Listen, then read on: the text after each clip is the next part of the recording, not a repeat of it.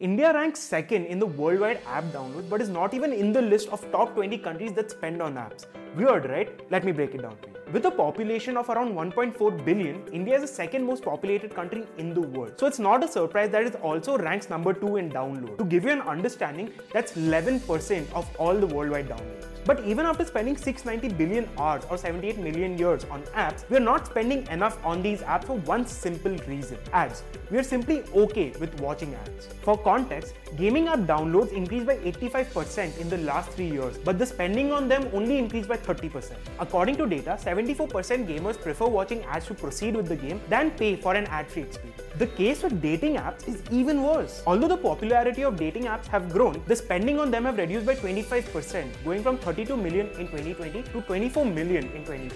Even Netflix, the most popular OTT platform, is facing challenges with this and is now working with Microsoft to introduce a subscription plan with ads which will be cheaper for the consumers.